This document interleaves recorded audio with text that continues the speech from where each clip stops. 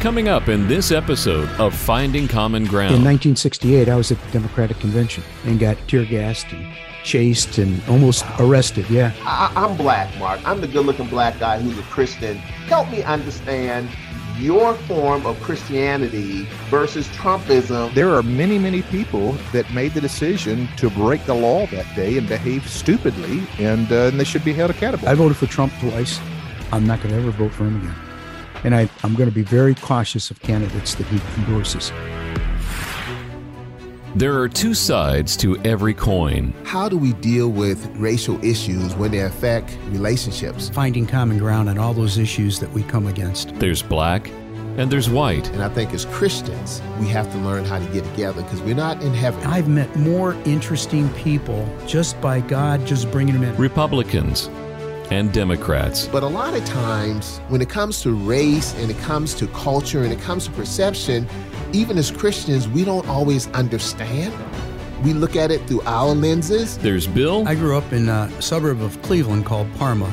Any black people in Parma? There was not one. Not one black person, Not Bill? one. Come on, Not Bill. one. You got to have one. A Nope. token black person? A token? And there's Odell. I grew up in Charleston, South Carolina, public housing, single mom, divorced single mom of 4 kids, and I came up through segregation and all that kind of stuff. If a black person drove through the town, the police would stop and escort him out. Bill and Odell are finding common ground. A part of what we have to do is listen to each other, find the common ground, and question, not questioning you like you're on a witness stand, but questioning you for better understanding. Father God, we come to you praying for our country. God, we all love America. We pray for America. We love democracy. We pray for democracy. We love our fellow human being, God. God, please continue to help us as leaders, because being a leader is so much responsibility and accountability, but we didn't put ourselves in this position, God. You put us there. And God, remind us why you put us in leadership position. And God, if we don't do what you've asked us to do, ask that you remove me as we continue to search the hearts of your people. Because as leaders, God, we're blessed to make decisions that affect so many people. Holy Spirit, help us in our decision-making. Let it be about the people and not about us. God, I love you. I thank you for my family. I thank you for pulling me out of poverty and giving me 2 pennies I could rub together. God, I know it's not me, because when I look around, so many people who grew up with me in my neighborhood, many are dead now, many went to prison, many didn't make it, but some did. So it's not by me, God, it's by your grace and mercy. So I just say thank you for blessing me. Thank you for taking the time to see about old Odell. Thank you, God, for trusting me to be a leader and trusting me with your word. So God, we thank you and we praise you. In Jesus' precious name, we pray and believe. Amen. Amen. Amen. Dear Heavenly Father, just as we land on this day, January 6th, where a year ago we had our nation's capital attacked, people killed. We ask for healing as our nation continues to have many, many rifts. Lord, we ask you to raise up leaders that can help bridge those rifts and help us grow and work together as opposed to working against each other. Lord, we're asking you to help us find our common ground in America. Amen. Father, we pause just for a moment. I think of 2 things that you left us with is to love you with all of our heart, soul, and mind, and to love our neighbor as ourselves. That seems to be the more challenging one at times. Lord, there's different theories and practicums on how we're to love our neighbor. We want to be truthful, but Lord, if your love and the reflection and representation of the love of Christ is missed, then we really haven't gained very much. So we're living very partisan and difficult times and these battle lines. And Lord, we just need your wisdom. In Proverbs 3, you've told us that you would make our path straight when we trust in you. We claim that promise today. Guide us. We thank you for Bill and Odell and this podcast, but really this ministry that you've provided for them, this fresh and new creative. I pray right now that you would expand it for your kingdom, for your glory. In the name of Jesus, we pray. Amen. Amen. Amen. So, Odell, do you have a good holiday? Bill, I had a great holiday. I saw family and friends, but today I'm just feeling emotional. And the good-looking black guy is not usually emotional all the time, except when I see my grandkids and my family.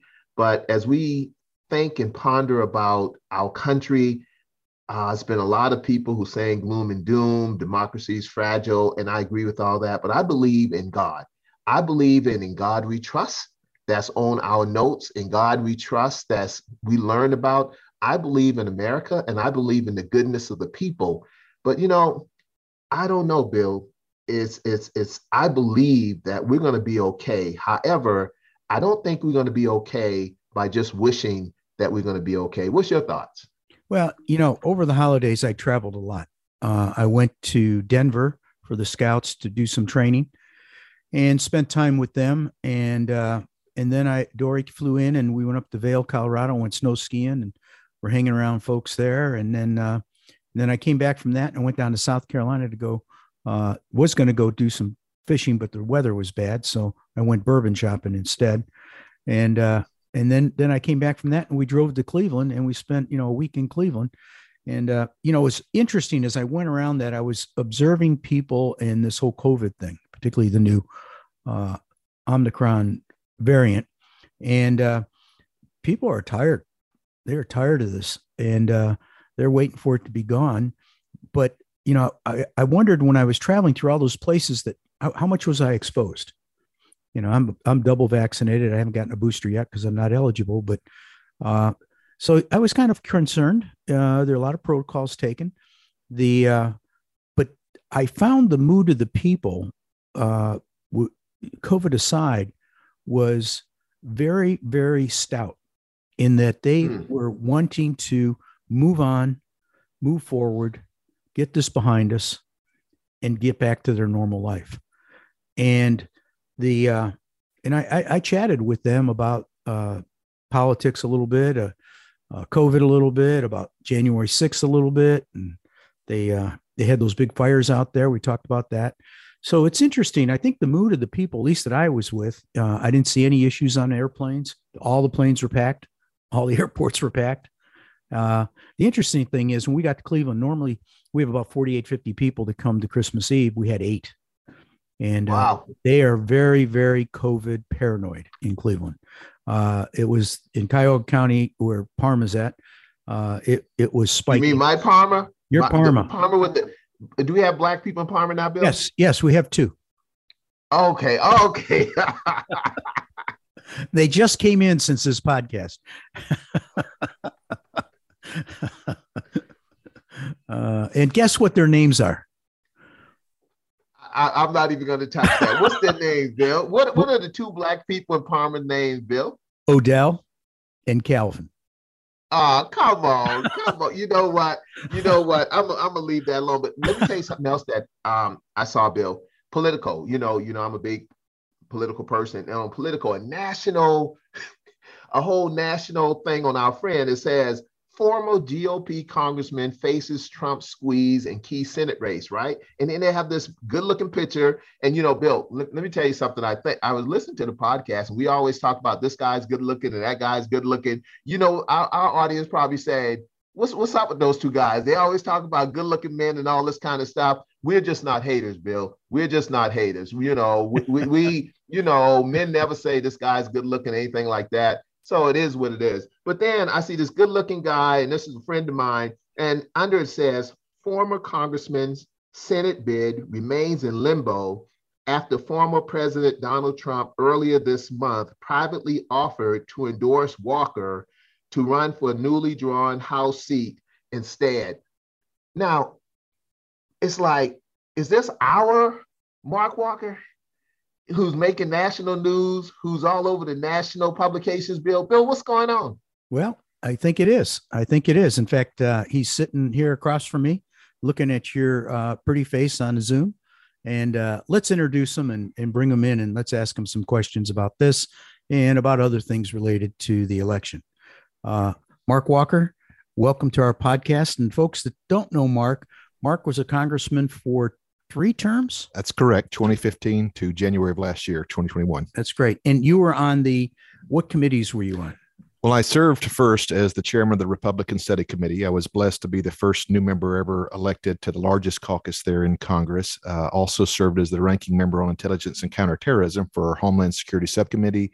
Administration I served on, as well as education. So you've got a large leadership role with that caucus. If I remember, that was a big deal for us and you. Well, we were honored to be able to serve in that capacity. And then our second term, we became the vice chair of the conference, which is the fourth highest position among Republicans on the GOP House side. Wow. That's a big deal. That's a big deal. But they didn't give you a bigger office, did they? No bigger office, and no more pay. No, and not certainly not any more love. No, put you on the hot spot. Yeah, I know. Well, I guess what we'd like to do is let's start out with this information that Odell just read, and maybe get a backstory to it, because I'm sure there is. Sure. Yeah, I'll try to stay out of the weeds best that I can. I think it really started when our districts changed in 2019. The state legislatures have the authority to draw the district lines, and they had redrawn them and put me into a district where another gentleman who's now running for U.S. Senate, Mr. Budd, I had 55% of the constituents, and he had about 34%. So I was in a position of seniority. I walked over from the Longworth building to the Cannon office and met with him. And I just said, look, I'll step away from Congress. You stay in Congress. I'll run for the U.S. Senate. I'd already been talking about it. And that's what we decided to do. Had met with the president in the Oval Office a couple of times, and I thought we'd had his support. In fact, he verbalized that. I remember standing up there across the Resolute desk with the president, and we were talking about running for U.S. Senate in 2020.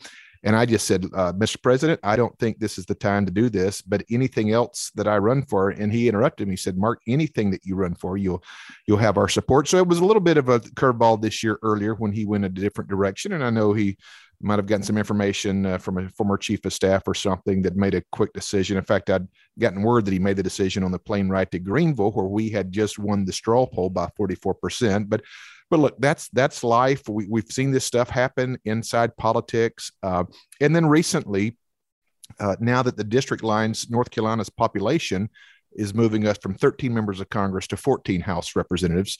And so the lines were drawn where there was one particular district that I have represented more than 70% of. It includes a lot of central North Carolina without breaking it down too much. Well, I got a call from different entities that asked me to come to Mar-a-Lago to try to work out something with the former President Trump. So I did. I'd certainly be courteous there. And I get in the room, and I've got President Trump seated to my right and the president of Super PAC, Club for Growth, a guy by the name of David McIntosh, to my left. And they're trying to tell me all the good reasons I should be running for the U.S. House instead of the U.S. Senate. Now, I'm not born at, born at night, but not last night. I appreciate the love, but I know they've got a different motivation there on their part. But it was a good meeting. I told him that we would pray and process through this, and we will see. And that's kind of where we are up to this moment. Our heart is to run for the U.S. Senate. If you look at what I feel like that our record is, of being able to hold the conservative line, to be able to talk about what individualism is and personal responsibility and limited government in our lives, but also to take this place into different places and different communities. I was thinking about this today.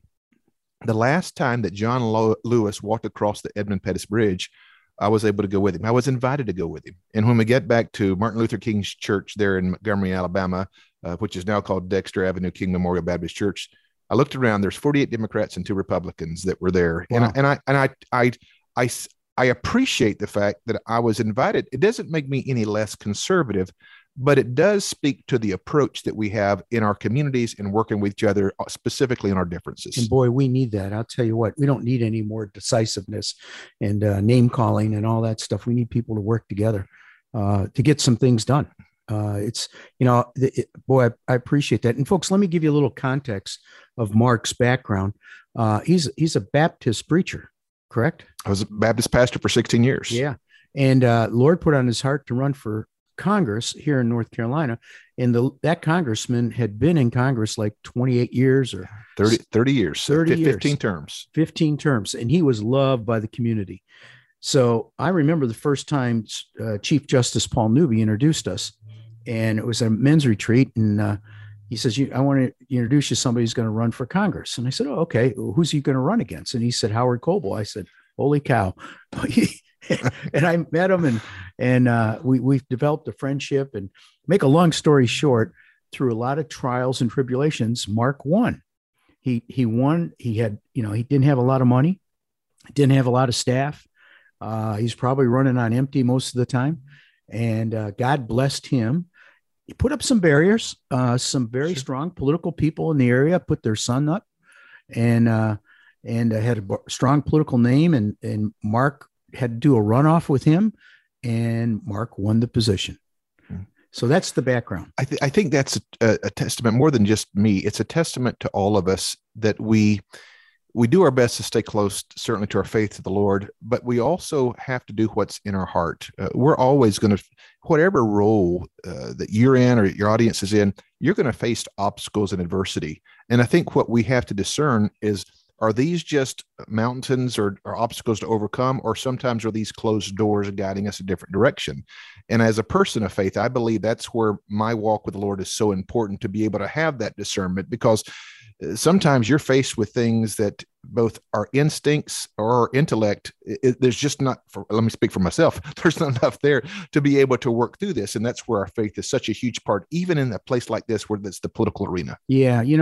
It's interesting you say that, because you were talking about closed doors and I talk about open doors, because when God starts opening doors and He giving you that nudge, if you don't go through it, you're in trouble. Yeah, because he'll make your life pretty tough. He loves you enough to the Bible talks about chastisement sometimes. Yeah. And listen, I've been on the receiving end of that sometimes when I've taken a pass where it's just a moment of speaking a word of encouragement. Sometimes you get so caught up in our own day that we miss those windows and opportunities. And when that Spirit begins to prompt us, I certainly want to do my best to be obedient to it. Yeah, absolutely. And then the same thing when doors close. He's shutting them so He can guide you where you're supposed to go. And I saw that in your whole campaign, and I see a similarity to the U.S. Senate.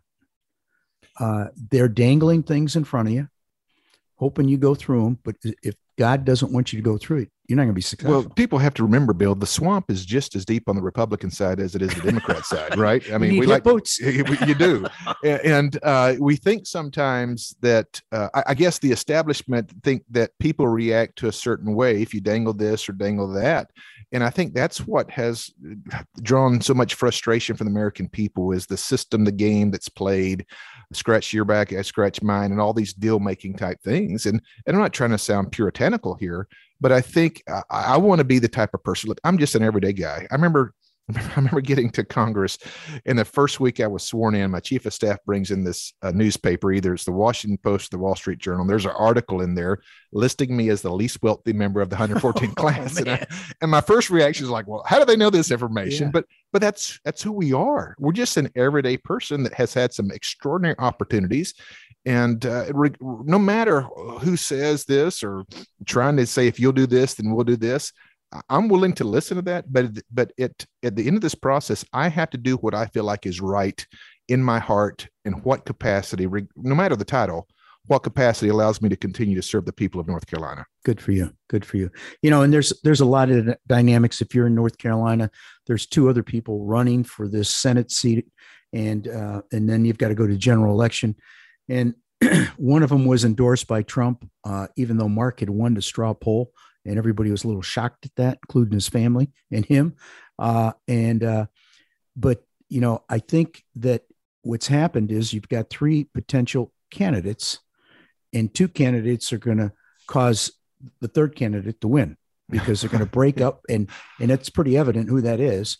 And I think that's where probably Trump and his Republican buddies are saying, hey, we want this guy in, so you got to drop out. And listen, and we've had a lot of wonderful support. People like Mike Huckabee, Senator Tim Scott, and others who, even though Coach Tony Dungy. I mean, I love this guy. You talk about somebody who lives out his faith. They're on the Football Tonight in America, I believe that is the program every Sunday evening. These are the kind of people that I'm very proud to say, yes, I'm happy to have their support, and we're aligning with them and continue to move forward. Ultimately, the people asked me, a reporter asked me today, he said, well, how do you do with all this pressure? I don't feel any pressure. I mean, and I don't mean to be in a way that I look at this flippantly.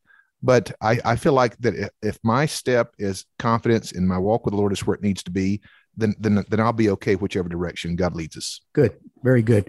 Odell, I've kind of monopolized the conversation here. You want to jump in? I'm just blown away. And I went to school in South Carolina in the 60s. So the miseducation of the Black man per se. So let me just Jeffrey, and make sure I get this right, Congressman and Bill.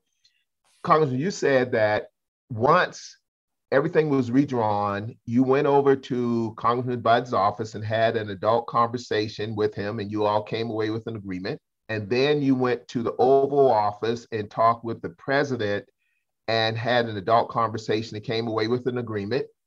And then you sat there with your family, and what you thought was an agreement wasn't an agreement in Greenville, North Carolina.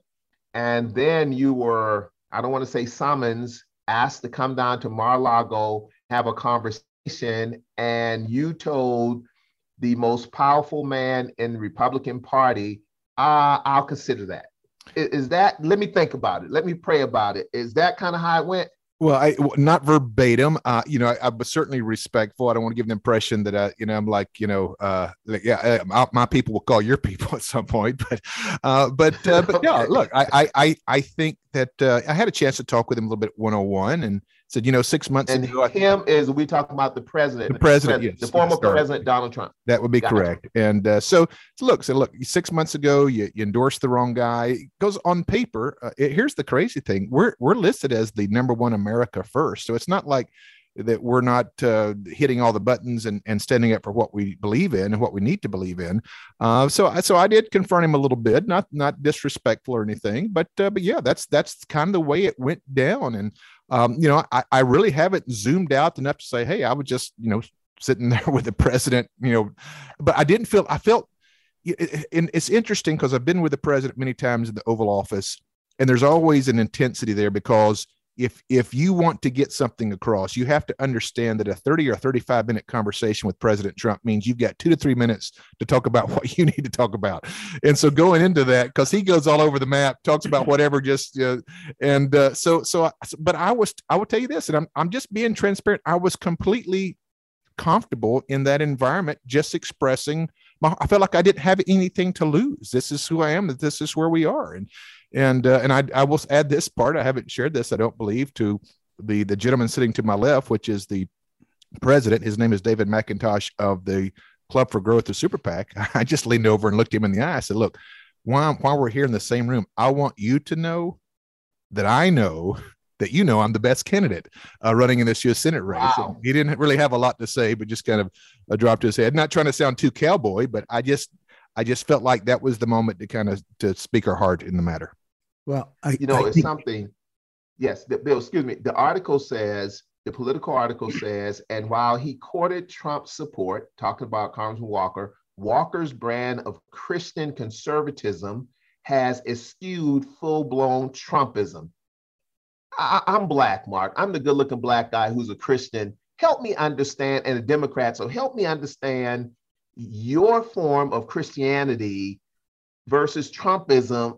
What's the article talking about? Well, I mean, as a former pastor, I'm of the opinion there's only one form of Christianity, and that's either you accept Christ as your Savior or you do not, and then you walk accordingly. So, and I think what she's capturing there have been moments and times where I have to speak out on certain issues. I remember being at the Greenville rally there when there was a racist chant that began, "Send her back." Now, the lady that we're talking about, Omar, I don't agree with her policies, and I believe that some of the things that she believes in are potentially damaging to our country. But everybody in that room knew the undertones of what that meant. And they have friends and family that have gone through this over the decades. When that was used as a send him or send her terminology, it was talking about send the minority or the African-American person back to the mother country, Africa. So they knew the tones, and I spoke out on it. And sometimes you don't know if you're speaking artfully enough or exactly, but there was a struggle that I had. How could you be in that room listening to that without calling it what it was? And so there are moments, and I think, Bill and Odell, I think that's what leadership is all about, is in those moments to make sure that you have the strength to push back, because ultimately this should be more than just about winning the argument. It should be about making a difference. And if you sit on your hands and don't speak out at some of the atrocities or some of these things that we've seen, to me, you're not a leader. You're just someone that's looking to gain some kind of political fame or fortune. Yeah. Well, Mark, when you talk about that, and Bill, jump on this for me. When you talk about it, and me and Bill did a show on January 6th, it's hard for me as a Black person. And I look at what happened on January 6th to see some other individuals, Republicans in the House that you took me to. What people don't know, Mark invited me to President Barack Obama's final State of the Union address. And he gave me a tour of the House, the rotunda. I mean, it was just beautiful. So I've been there. Bill, you've been there also. Mark, it's hard for me to understand people saying what happened didn't happen. It's hard for me to say, how can you say that didn't happen, man? Come on, guys. Come on. It did happen. I mean, we have to be honest that what happened that day was a dark day in our history. I mean, there's no other way to step around it. I'm not saying that weren't agitators. I'm not saying that there weren't people provoking. Yet there are many, many people that made the decision to break the law that day and behave stupidly, and they should be held accountable. Now, I think they should all be in due process. I know some are being held a year now in some pretty tough conditions. Those folks should have due process. And look, and at the same time, I was on a bus at 1 a.m. that morning with a group of about 50 going to Greensboro. They wanted to go and talk about what they believed in. And they're all wonderful, good people. None of those were part of this craziness that went on. But we cannot ignore some of the behavior that took place that day. It was wrong. It was unjustified. And I think those folks should be held to the letter of the law. I think the conservative position, I hope that's everybody's position. I think where some of the frustration is a lot of the things in the behavior that we saw leading up to that some of our downtown areas and some of our cities and some of our places where there was a look the other way mentality because of the egregious. I think that's where the argument is, well, it should be fair for both sides. And I think that's where we've got to figure out how do we equivalate the law in a way that everybody is held accountable at the same time. I don't believe in a quid pro quo. They did bad, so we get to do one bad. I don't believe in that. I'll tell you where my issue is. I voted for Trump twice. I'm not going to ever vote for him again. And I'm going to be very cautious of candidates that he endorses. And I'll tell you why. He did a lot of great things. I mean, what he did with Israel, what he did with the economy, what he did with energy. I mean, he's done a lot. And I wanted a business person in that job that could run the country kind of like a business. I mean, what he did with the vaccine, he got that done. But where he failed me, in I was having a hard time, was all these tweets. That was bugging me. But, I get through that, guy's a little quirky. Yeah, I'm a little quirky, so I don't have any. If you ask my wife, she says I'm a lot quirky. But here's where I fell down on supporting Trump. We're in the middle of a pandemic. Why are you inviting people to DC? I mean, you have a right to say the election was stolen. It was wrong. Okay. Protest in your state. Go to your state capital. Go to your local people. Why do you got to come to DC? Because when you'd come invite those people to DC, guess who you're inviting? Troublemakers. And they were people ready to riot. I mean, that was planned. That wasn't spontaneous. Well, we never want to take away people's right to protest or the freedom of speech. And even when it's uncomfortable, even when it's something we may not want to hear. But the moment there's a violent element through it, you cross a completely different line. And that's what, our founding fathers, and we didn't get it all right day one. When we talked about all men were created equal, that was more aspirational. It was a goal. But what they did, they laid the tracks to be able to work to those places. In 1920, the Suffrage Act, the right for women to vote, and even though we had January 1st Emancipation Proclamation of 1863, it was another 100 years before we really started making progress in these areas. But they laid the groundwork that people could rise up in this country, that a lady could say, "I'm not moving out of my seat here in Alabama in this bus." You had that right to speak truth against power. And that's what separated America. That's what's made us so exceptional. We're the most philanthropic country in the world. We send people to remote places to bring hope and healing, all these different things that we take in. Well, we got 25% more foreign-born citizens than any other country in the world. And we celebrate that. And the foundation of that has been the freedom of speech and the freedom of religion. So we never want to do anything that pushes back. But when you abuse that and you take it to the next level and it's threats of violence, then that's a different ballgame that has to be pushed back on. Yeah. You've probably had threats to you and your family. We have. We've had to actually call in the Secret Service at times. Specifically, our daughter that was 12 at the time, we had somebody that was tracking her and putting pictures of where she went to school. And they found some 50-year-old guy living literally in central North Carolina in his parents' basement that was creating that. And it didn't turn out to be a threat. But you have stuff like that in any position that of authority or leadership that you're going to have knuckleheads. And look, we live in a depraved society, but that doesn't take away the virtues of what America has been able to accomplish in the land of opportunity, or what we want to continue to accomplish with this great country that God has blessed. I agree. I agree with freedom of speech. In 1968, I was at the Democratic Convention and got tear gassed and chased and almost arrested. Yeah. I was part of that hippie dippy group and against Nixon in Vietnam. And so I got to see, we went there just to kind of see what was going on and kind of have a party. And then the bad element came in. And that's when everything went crazy. I think in zooming out here and looking at the political differences, all three of us have different political positions. I mean, I don't run from the fact that I'm a pretty strong individualism, conservative worldview. But I think what we have to realize is that something that is our identity is wrapped up in, is our political positions, or is there something greater that our identity should be considered as far as the reflection? And I think if we're able to look at that, not to try to sound Pollyannish here, but if I truly believe the way that I do, that less government is better, is my goal to get my finger in your face and prove you wrong? Or is it to say, Bill, I want you to look at some of this because I believe this is better for our community, it's better for society, it's better for our country. We've lost that. It's all about digging in your positions, the name calling, the bomb throwing, because in our culture, that's what gets you more social media likes. It's what gets you more clicks. And that's why I applaud what you guys are doing, this finding common ground that just doesn't exist out there right now. Yeah. And, it's not a popular subject and it's not one that's controversial right now. So it doesn't have, the CNN's calling and say, what are you guys talking about? But it's interesting. We had a couple guests on, Bob Berg, and he talked about society has gone from, you and I have a disagreement to now I'm right, you're evil.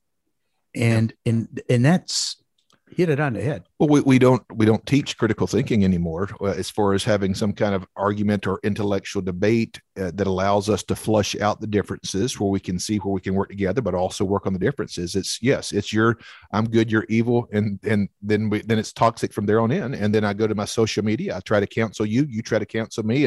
And we're this proverbial hamster wheel, which is very unhealthy for our society. And we've got to figure out a way to cut through all that, because all these different cable news, they're advertising, they're playing to an audience. They have a certain way that they're bringing the news, if you will, bringing the information. And that's changed in the last few decades. And we're at a different place. No question. Have you ever experienced fake news? Yes. Well, absolutely. There's things going to be said about you both in social media and in print media. I'll give you one quick example if I've got time here. Yeah. So Speaker Paul Ryan, we were looking for a new chaplain. And he had asked me, knowing my background as a pastor and as vice chair of the conference, he said, I want you to lead, I'm going to get 2 or 3 guys, I want you to lead an effort as far as searching out who the next chaplain for the United States Congress should be. So I said, sure, I'll happy to handle that. So I think it was the next day I'm walking off the chambers floor. Now, if you walk off the chambers, this is, if you get a visual of this, where the president gives the State of the Union, there's 2 doors on either side. That's kind of where you exit. You can go out the back as well, but there's a speaker's lobby is what they call there, where a lot of the press hang out.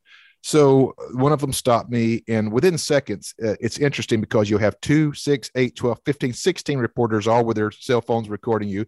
And one of them asked me, so what are you looking for in the next chaplain? Well, immediately I thought about somebody that's got experience in dealing with people this age who have adult children. So I said, well, I'm looking for somebody with family experience that's had a chance to serve either a church or something. Well, that night on CNN, it says Walker is anti-Catholic because I didn't think about parish. I didn't think about I didn't think the guy had to be married to be a chaplain, but anything that you say sometimes can be captured and spun where you can be part of that. That's why you have to be careful. But I think ultimately, in time, when people can see your heart, it allows you to push back at some of that. Yeah. I just want to ask you, are you crazy, man? Are you crazy, preacher man? You spoke out against Jerry Falwell Jr. You called for him to resign. Right. You told the former president, no, let me think about it. You think you're in church or you think you're in Washington? Well, help me. You know what? There's some people that have asked that question a couple of times before you have my good friend Odell. I don't know how people have asked me that. I don't know because I don't know something different. I have flaws. I have weaknesses and God is working on me every day.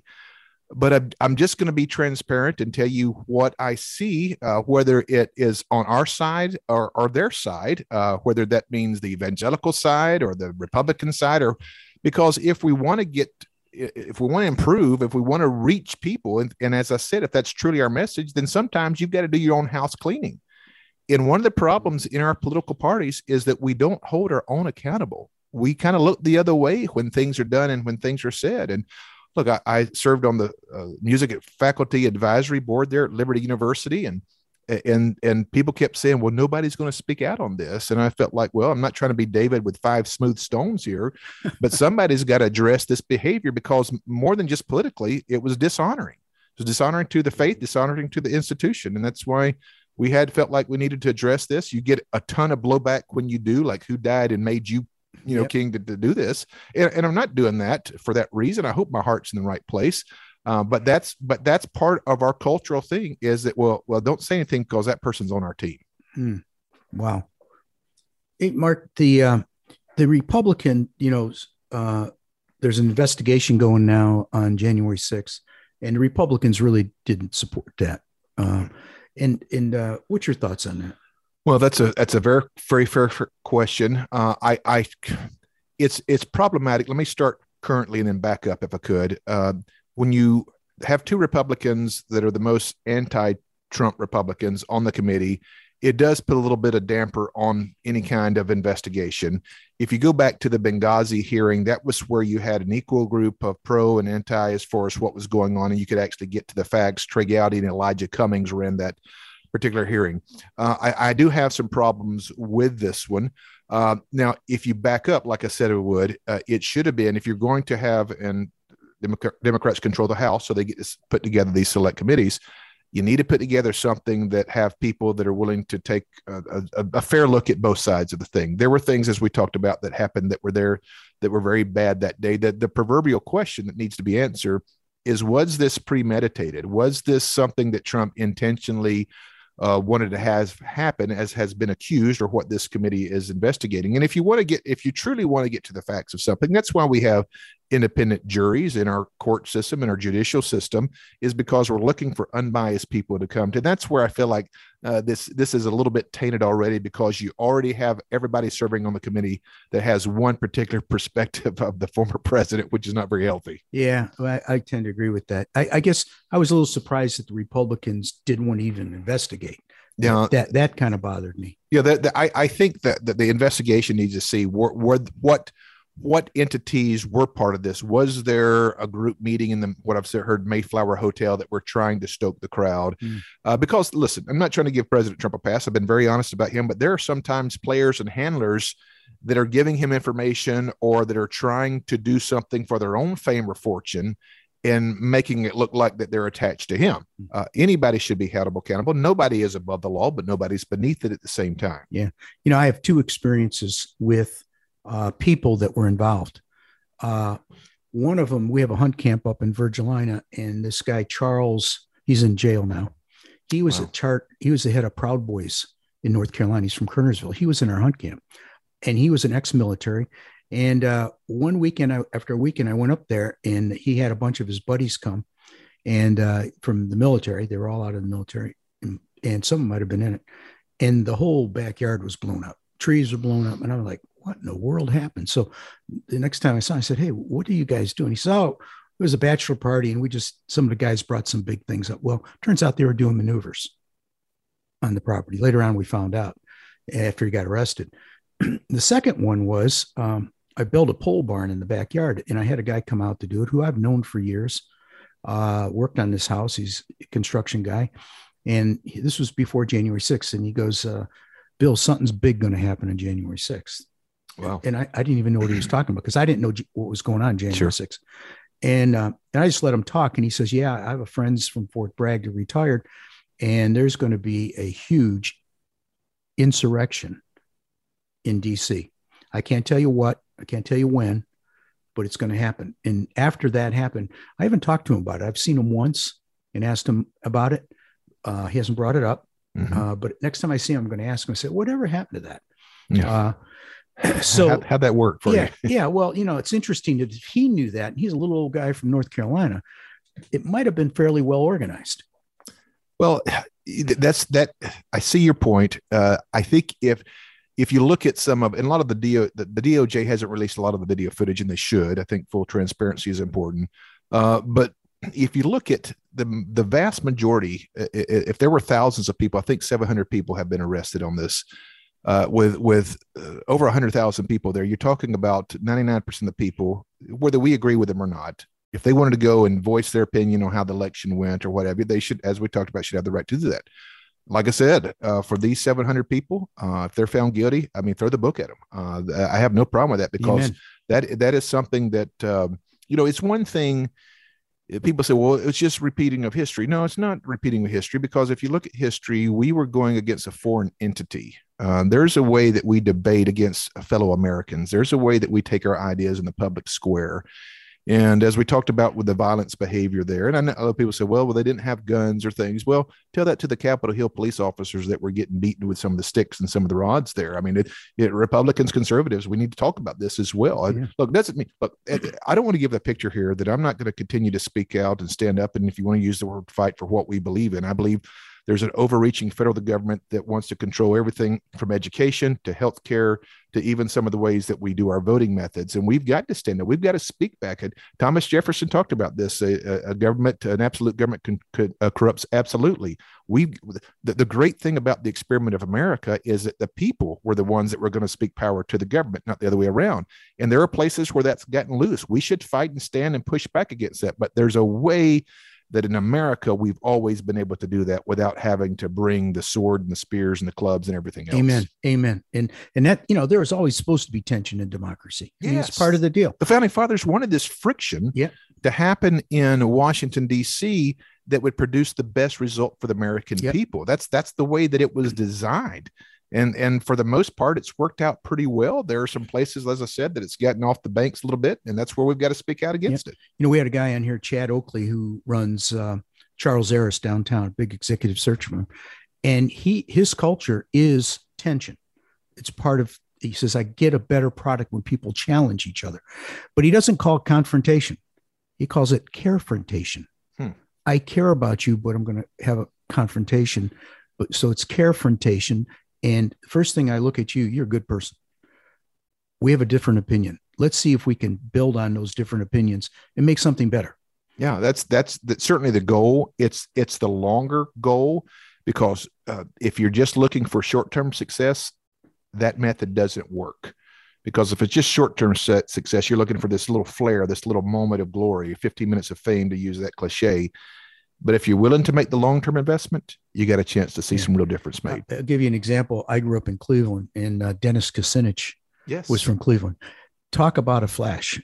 He was the OC before OC. He knew all the tricks. One of the things that, as a Black person, what we say behind closed doors is America having hiccups, Bill and Mark and Odell, because they had the first Black president. And after that, that pendulum swung so much that maybe white people said, oh my God, we're losing control. And when people talk about the population that by year such the browning of America, anything like this.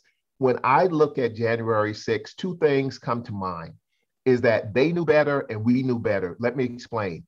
As Black Lives Matter, that I'm very proud of, if Black Lives Matter protesters would have went up that Capitol and pulled the stunt that was pulled on January 6th, it would have been Black bodies and red blood all over the Capitol. We as Black people know, so we knew better.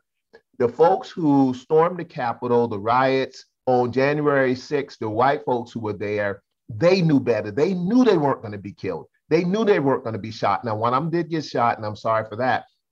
But that's, as a Black person's perspective in America, is almost like it's double standards from time to time. And that's where the frustration comes in. And we're still trying to get the Voting Rights Act passed, so that's how we look at it. Or no, let's not say we. That's how Odell looks at it. But in spite of that, and because of that, the common ground is still, we're going to find a place. God Almighty, we're going to find a place. So I walk through that. I look through the double standards that I think is there as we look to find common ground. Congressman Mark Walker, what is it so hard about us getting a Voters' Rights Act passed, sir? Well, let me touch on a couple things here. I think we can continue to address the issues of race, but I think we also need to take a pause and celebrate the progress as well. To give you a recent example, this past November, Republicans in Virginia elected the most diverse legislative executive team ever in the history of Virginia. You had both the Glenn Youngkin was the governor. You also had a Black lieutenant governor and I believe a Hispanic attorney general. That had never been done by Republicans. So we want to measure that at the same time where it's not completely one dimensional as well. So those things we certainly have to, I think, acknowledge as we move forward. Doesn't mean that we ignore what's happening. And to the heart of your question, Odell, give me the nuts and bolts of that question one more time. The Voters' Rights Act. Yes. Trying to get the Voters' Rights Act passed. Well, here's why that even some Democrat senators are not supporting it is because it allows, and this is where this stuff gets a little hairy, it allows the Department of Justice to come in on areas of dispute, whether it's congressional lines or whether there's other components, for them to make the decision. In other words, one of the things about election law that I think has been good, it's been left up to the states. And if North Carolina wants to have 17 days of voting and Illinois wants to have 13 days and North Carolina wants to have open polls here or in-person in voting or mass ballot, the states get to make that decision. What this does, it federalizes the electoral making, if you will, and it allows the DOJ to be the decision maker where their lines are drawn in North Carolina, and it removes the power of the people. For example, our state, North Carolina, of electing state legislatures. Now, we can argue gerrymandering and all that, and there's some fair points to be made, but I'm hesitant to turn over these election decisions to more federal bureaucracy, specifically if the DOJ are the ones that's coming into town as the sheriff. Doesn't mean that we don't need to look at stuff and work on stuff, but we do that with electing all the way down to our city council, to our county commissioners, to our state reps and senators to make those decisions for us, as opposed to turning that over to the DOJ. I think that's the sticking point for people like Joe Manchin, Kyrsten Sinema, and I believe another 7 or 8 Democrat senators who voiced some problems with that as well. Well, Mark, what's the difference there? And help me, and I'm asking, not that you're on the witness stand, for better understanding.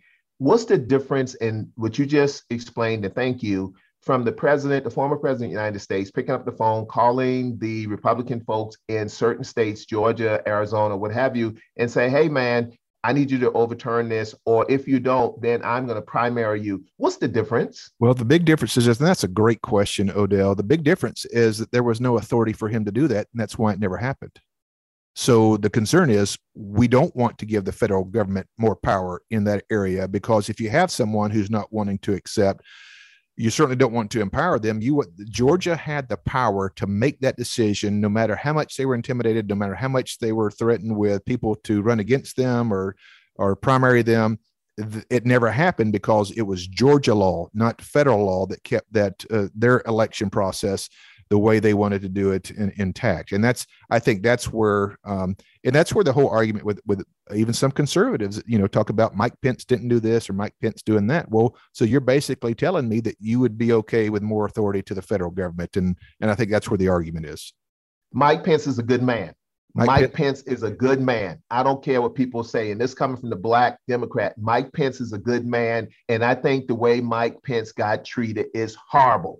I think he was the scapegoat. I think he was put in a position, to your point, that the law would not allow him to do what people said he should do. And I mean, what happened when all good men decided they don't want to be bothered with it? Because when good people are quiet, Bill, what happens? Evil reigns. You got it. Certainly does. No, I would echo that. I will tell you this: in 4 years I spent with the Vice President Mike Pence. In fact, he called me a couple of weeks ago. There's no one that I saw live out their faith more day to day, legitimately real than Mike Pence. I know he's got positions that everybody approves of, but if you want to talk about somebody that just lives out their faith, that's genuine with it, I didn't see anybody living that more to the full extent than I did with Mike Pence. No, that's great. So I was going to ask you, and I decided not to. I was going to say, Mark, can you give, not to do a psychological evaluation, but can you give the listening audience your true feeling of what kind of person the former president was? Is that a fair statement, or let's leave that alone? No, I'm happy to go there. I'm going to take my politician's hat off here and put my pastor's hat on for a second and address it from a spiritual standpoint. Here's a man who's had great success, but here's a man who's also trusted in himself and has never really had any accountability, whether it's to a relationship, whether it's to his faith, or to a board. And I think part of the thing that, whether it's you, Odell, or Bill, or myself, there's a refining process that we go through and overcoming adversity and learning what it means to persevere, that sharpens iron, sharpening iron, and putting people around you that can speak truth in your life. God allowed me to marry one 29 years ago that has no problem speaking truth in my life. But to listen, because sometimes we think the way we see it, that it has to be that way. And sometimes we miss the mark, and God allows us to grow through this teaching process. But here's the problem with this. You have to have a heart that's willing to be taught. And if it's only one way, Proverbs talks about this person that's ending the life with pride, that they've only seen it from their perspective. And here's the problem with that. And I've seen failures in ministry, politics, and business. When you surround yourself with people who are there only for the purpose to tell you how great you are setting yourself up for the enemy to get a foothold and you to ruin yourself financially, morally, whatever it might be. To me, the people that I admire the most, the people that I feel like are the best leaders, are the ones who surround themselves with people who can do so, even respectfully, but who have the access and the authority to tell them the truth. That, to me, makes the great leaders. And to me, President Trump never really allowed for that truth to be spoken in his life. He had a few people in there, Rex Tillerson being one. Yes, there were people willing to do that, but the challenge was trying to speak truth to power sometimes could be challenging. He found that out. Because the last chief of staff, Mr. Mark Meadows, I believe single-handedly was divisive in the relationship between the president and the vice president and created some major problems with that. Yeah, I think I know you're right. Well, Mark, you're not going to be on President Trump's Christmas card list anymore. I just want you to know that, my friend. No, I hope we are. And I mean that, kind of joking, but also seriously, that I care about President Trump. And I think it would behoove him to put people in his life that have that access, that care about him, not their own agenda, to be able to speak truth in his life. And I think he knows that I care about him. He knows that I love him and want the best for him, even at this stage in life. And that's the kind of people that I think can really together work to accomplish some things. So I have no ill will. I hope there's no ill will back at me, because I care about him as much as I do other people that I've worked with on either side of the aisle. Well said. But you're not intimidated by him, though. Give unto Caesar what is Caesar, and give unto God what is God. And preacher, man, your politics are at the foot of the cross. Well, let me tell you, that's where our hope is, Odell. You and Bill know that as well as I do. And as there's so many verses in the scripture that is, as long as my walk is where you don't fear what man can do to you. And we are more than conquerors. And that's ultimately where I believe that our faith needs to be. We're near our end here, Mark, and we always give our guests the last word and ask them the question, how do you find common ground? Well, I think you have to be intentional. the common ground is not going to come to us by osmosis or we're just going to read about it. There has to be an intentionality if we're ever going to find it. Well said. Well said. Got to be intentional. I agree. Odell? So Bill, is Mark going to make any announcements today? Is he running for congressman? Are you running for Senate? Are you running for Congress? Are you telling the president yes? Are you telling the president no? I mean, you're sitting in the catbird seat. I mean, you're the big kahuna, man. You know, we didn't fabricate or create this position, but we're gonna. I guess it's okay to take advantage as much as we can for the next couple of weeks. No, we're halfway joking there, but we are still processing all this. We've got to wait to see where these congressional lines are to really make a decision. I don't think it's very smart for us to get out there and putting flags in the ground until we know exactly what we're dealing with here, and hope to know that. I think this process, again, wrapping it up here.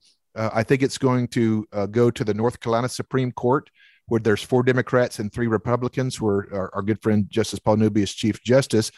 Sam Ervin is one of those Democrats. I believe he's going to say, you know what, legally, Republicans, you're in charge. You have the authority to do this. But I think we need to toggle some lines here in 2 or 3 of these places to make it a little bit more apropos. And I think that's just a hunch. I have no evidence to back it up. I think then it's when we'll be able to make a final decision on it. You don't have a slate to make your decision. You don't have all the facts yet. We only have half of it. That's correct. Yes. And so I think, sometimes you got to push upon and wait. And so even I don't always like it, but the Lord asks us to do that from time to time because I'm ready to go right now. I'm with you. Ready to go. Well, let me tell you, wherever you end up, you're going to be great for the state of North Carolina. And we're proud to call you our friend. I'm glad I got to meet you through Justice Newby. And when Odell told me he was going to endorse you, I said, finally, you made a good decision. Well, he was hoping that Democrat. Hey, the Black Democrat Baptist preacher endorsing the white Republican Baptist preacher, and people says, where's the common ground? What do y'all have in common? Yeah, right. Well, we knew we love each other. We had to figure out the rest of it later. So. Yeah, fill in the blanks. Find Bill and Odell online at thecommonground.show. This podcast is a production of BG Ad Group. Darren Sutherland, Executive Producer. Jeremy Powell, Creative Director. Jacob Sutherland, Director. All rights reserved.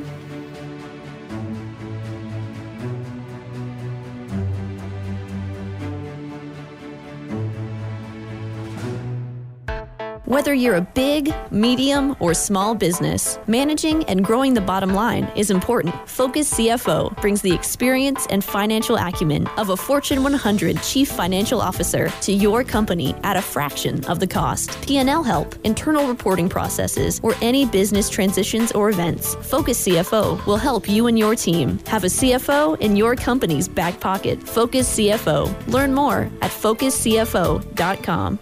This podcast is brought to you by Yes Weekly, the Triad's largest circulated and best read weekly magazine. You can also find us online at yesweekly.com and on Facebook, Twitter, and Instagram. Yes Weekly, your trusted news leader for local arts, entertainment, music, food, and more for nearly 18 years.